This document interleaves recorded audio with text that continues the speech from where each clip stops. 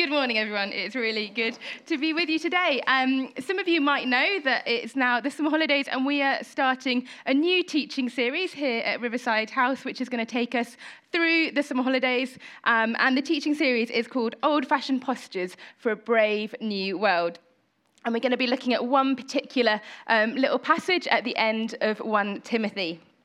And I can definitely relate to that title. I think so many times I've stumbled across passages in the Bible and they seem difficult to understand or outdated, or the language is a bit odd, and it can just be very tempting to skip right on over them. But hopefully what we'll discover this summer is the value in taking a bit of a closer look and discovering some of those hidden treasures that we can find, in particular in this passage. And the verse I've actually been given to sum up this talk, it's not even a full verse, it is the first half of chapter 6, verse 11. And it says, "But you, man of God, flee from all this." So it's not a lot to go on, right? And for me, I don't know about you, but it makes me think a little bit of Lord of the Rings. I kind of have a picture of Gandalf standing on a bridge in a big cave, telling some hobbits to run away. Maybe I'm just showing my age there, but don't worry if you don't understand that reference. But it's clear that we're going to need a little bit of context in order to get to grips with what this has to say to us today. So let's take a little step back. This letter, the book of 1 Timothy, was written to Timothy by the famous apostle Paul. Now, Timothy was in Ephesus, where Paul had taught for several years before moving on to other places.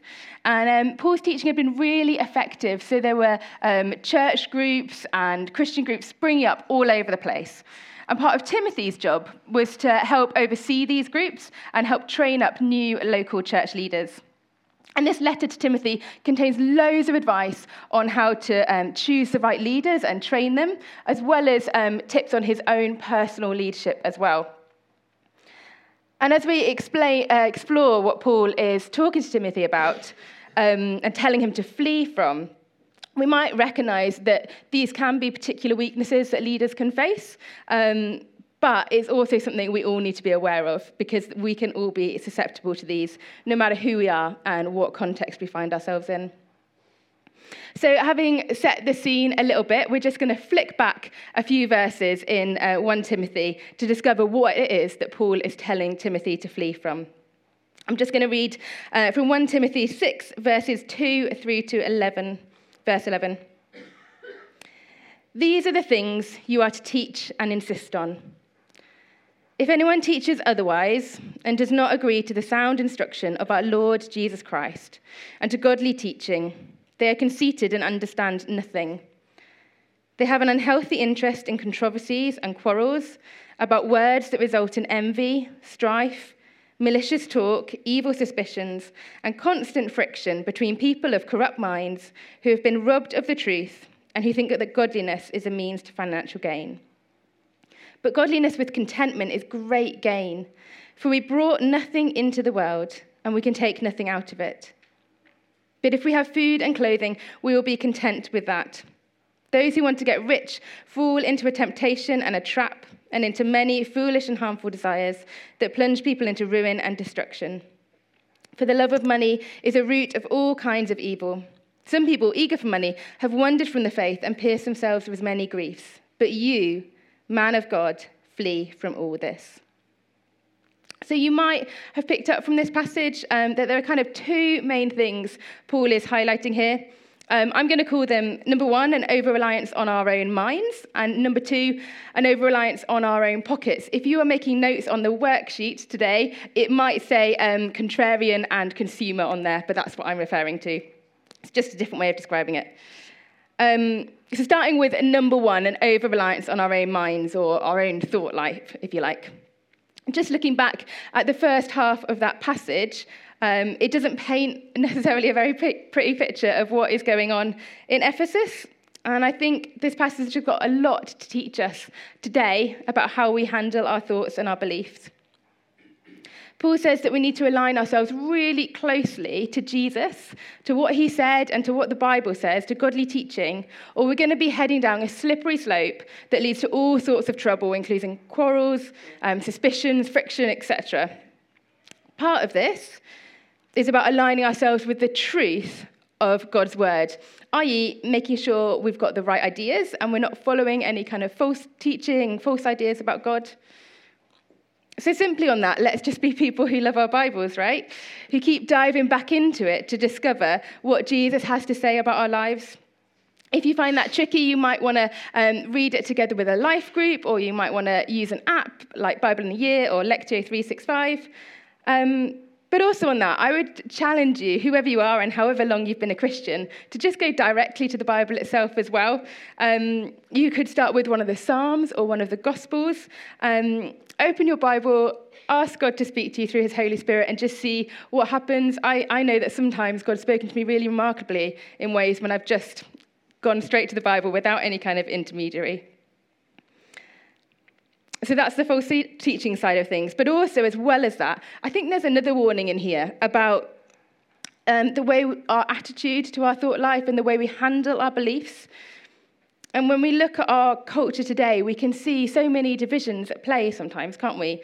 We can be really tribal in society. We flock towards those who are like us. And if we're feeling particularly British, we just shy away from those we disagree with, or we might even try and tear them down. Social media can be an amazing tool for building community and bringing us together, but it can also put us into vacuum chambers where there's trouble in store for anyone who disagrees with the rest of the group. And it's so easy to get sucked into these debates and arguments as well, and I think we really need to watch our motivation in this. Paul warns that we can have an unhealthy interest in controversies and quarrels. So I would just ask, are we entering into these conversations and commenting on them in order to be light in the darkness, as we're called to be? Or are we just getting ready to pick up the next stone? Do we enjoy being in the right a little bit too much? Are we tempted to sit in the seat of judgment over other people because we disagree with them? When it becomes about us, about getting our point across, or about winning that argument, I think that's when we start getting into a bit of trouble. Brené Brown said, "What we know matters, but who we are matters more." And Jesus, who had all the right answers, right? He wasn't out to humiliate people who didn't disagree with him. He didn't talk behind their backs. Jesus stood up for what he believed in. He showed passion and commitment, but as well as love and gentleness. It's that picture, isn't it, that we get from Scripture of the lion and the lamb, and how can we be courageous in our beliefs and yet humble in how we share them with other people? If we're going to handle ourselves with dignity and draw people into the church, as Jesus did, we need to hold our ideas with grace and compassion, standing up for what we believe in, but also honouring other people by listening to what they have to say. And I think this applies inside the church as well as outside as well. We're a big church here at Riverside, we're a diverse church, and amongst us will be a range of beliefs, whether that's about politics or local road networks or nuances in how we interpret certain biblical passages or opinions about how the Sunday service is run. In all these areas, let's let Jesus dictate our direction of travel. Let's read our Bibles and let them inform our ideas and have the attitude of Jesus in our conversations and discussions with one another. Secondly, Paul addresses this other issue in the church, which I've described as an over-reliance on our own pockets or our own finances. And this passage was written a couple of thousand years ago, but I think it still really rings true today. I'll just remind you of verses 9 to 10. It says, "Those who want to get rich fall into a temptation and a trap, and into many foolish and harmful desires that plunge people into ruin and destruction. For the love of money is a root of all kinds of evil. Some people eager for money have wandered from the faith and pierced themselves with many griefs." Paul is often misquoted here. It's not that he says money is the root of all evil, it's the love of money that is the problem. And whatever we love most in this world is going to have a really powerful hold over us. It's going to control the way we think. It's going to control the actions we take. And as Paul warns us, there can be really devastating consequences to that. And despite a lot of evidence to the contrary, a lot of people still believe today that money is a source of all happiness, or at least one of the top ones. I heard a stat a while ago, and I recently heard Julia Mander, who heads up our money advice team, quote it as well. So I'm going to assume that it's legit, even though I'm afraid I can't quite remember the source of it, apart from Julian. And that stat is that if you ask anybody what their ideal income is, they will give you a number that is about 10% higher than what they currently have coming in, no matter who they are, no matter what they have each month. We all have this craving to have just a little bit more. And when we reach that point, we just want a little bit more again. We're not satisfied. Before I move on, I just want to pause for a moment and make a distinction here between needs and wants. And actually, Paul does that himself in verse 8. He says, if we have food and clothing, we will be content with that. And a survey at the end of May found that just over a third of UK adults are financially distressed. That means they're planning to cut back across all or most of their non-essential spending. And as a church, we have a collective responsibility to make sure that the needs of our community are met. But I don't think that's what Paul's getting at here. He's not talking about our needs. He's talking about that craving for more, our wants. We might have all we need to live, but let ourselves become anxious and discontent about what we merely want. And when I look at my own life, I can see where my heart craves a little bit more, where I want a new phone or a better laptop that doesn't run slow. I'd quite like some newer clothes or maybe a slightly fancier holiday. I'd like to buy my kids some more stuff. And it goes on, doesn't it? It snowballs. And again, looking at our social media culture, more often than not, I think it inflates those desires. I used to work in social media for about 10 years. I worked in social media marketing, and I was kind of completely absorbed in the world of Facebook and Instagram and everything. And I used to regularly have a bit of a digital detox where I just switch off at least all my personal accounts, even if I couldn't do it for my professional ones, and just take a bit of a break from it. And what I found after doing this several times is that actually, especially when it came to Instagram, I just felt a lot more at peace, a lot more relaxed and content, and less anxious when I wasn't on it. And I made the decision several years ago that was it. I was just going to take myself off Instagram altogether. Whether that's permanent or not, I don't know, but for now it is. And I'm not at all suggesting that you need to do that. Please don't hear me that that's the takeaway from this morning. But it did make me think about, can we all reflect on what it is that is feeding those desires in us? What is feeding that desire to want to have more? And is there a way in which we can control or stop its hold over us?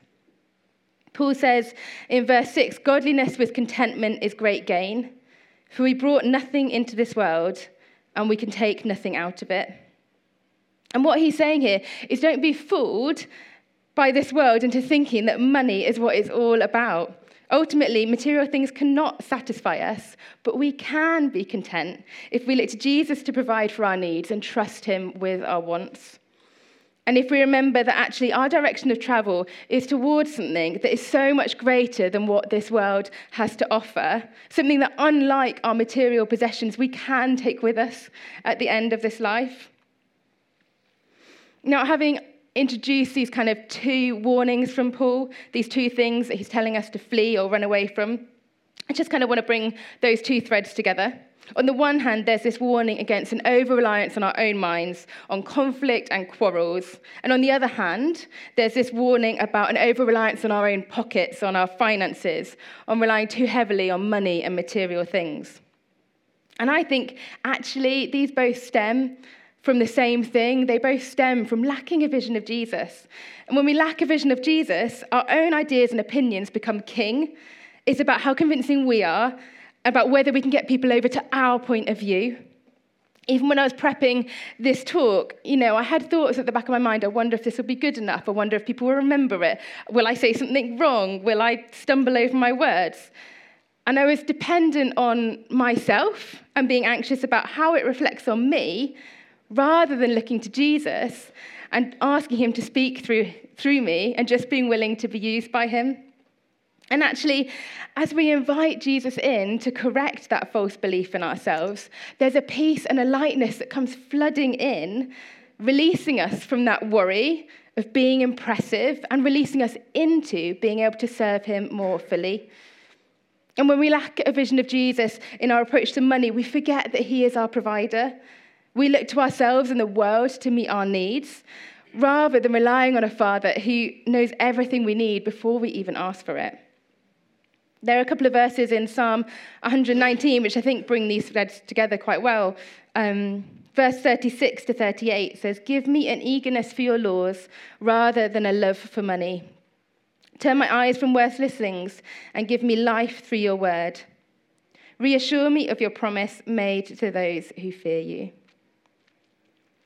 And just as I wrap up, let's just look back at that word that Paul uses in verse 11. He says, flee from these things, run away from these things. Paul often uses quite active and forceful words to describe the Christian life, like run, pursue, fight, hold tightly. And a lot of those words we're going to be looking at over the course of this summer. My study Bible said this. It said, some people think Christianity is a passive religion, waiting for God to act. But we must have an active faith, obeying God with courage and doing what we know is right. So today, what action might God be asking you to take this morning to flee from those dangers of over-reliance on ourselves? How can you actively depend on Jesus and his teaching more fully? Maybe for you, it's about going back to the Bible. Maybe there's been some false teaching or false ideas about God that have been feeding your mind. Go back to the Word and read what God has to say about you. And Psalm 139 is a really good place to start for that. Or maybe you're aware that there's something in you that enjoys a bit of a conflict, that likes to comment in a debate, but not necessarily for the right reasons. Maybe you could ask God to check your motivation in those situations, to be approaching discussions with a spirit of love and openness to other people. Maybe you're finding that a love of money is getting in the way of your relationship with God at the moment, that you're distracted by things rather than Jesus. Is there something in your life that is feeding those desires and that love of material things? And is there a way to limit its power over you? And lastly, maybe money has already caused problems in your life. Paul talked about money causing ruin and destruction and griefs. Come and talk to somebody today, and we do have an incredible money advice team here at church if that is relevant and if you would like to talk to someone confidentially. I often find that the first step in releasing something's hold over me is to bring it into the light. It's a scary step, but it can also be amazingly liberating. So if anything from this morning has spoken to you, whether through the worship or the talk or at any point, please come and find someone. We're going to have a prayer team at the back of church this morning, or you might just want to talk to someone you've come with or email us later on. But do find someone to talk to and to stand with you in this. And next week, we'll be continuing this passage in 1 Timothy and having done kind of the gloomy side of things, let's be honest, and hearing about the problems that the church of Ephesus faced and that we can face today, we're going to be looking ahead at what we can be pursuing and chasing after instead. So sorry if this has been a bit of a downer this morning, but there is good news coming, so do stick with us for the next part of the story. And I'm just going to pray as the band comes back up and we respond.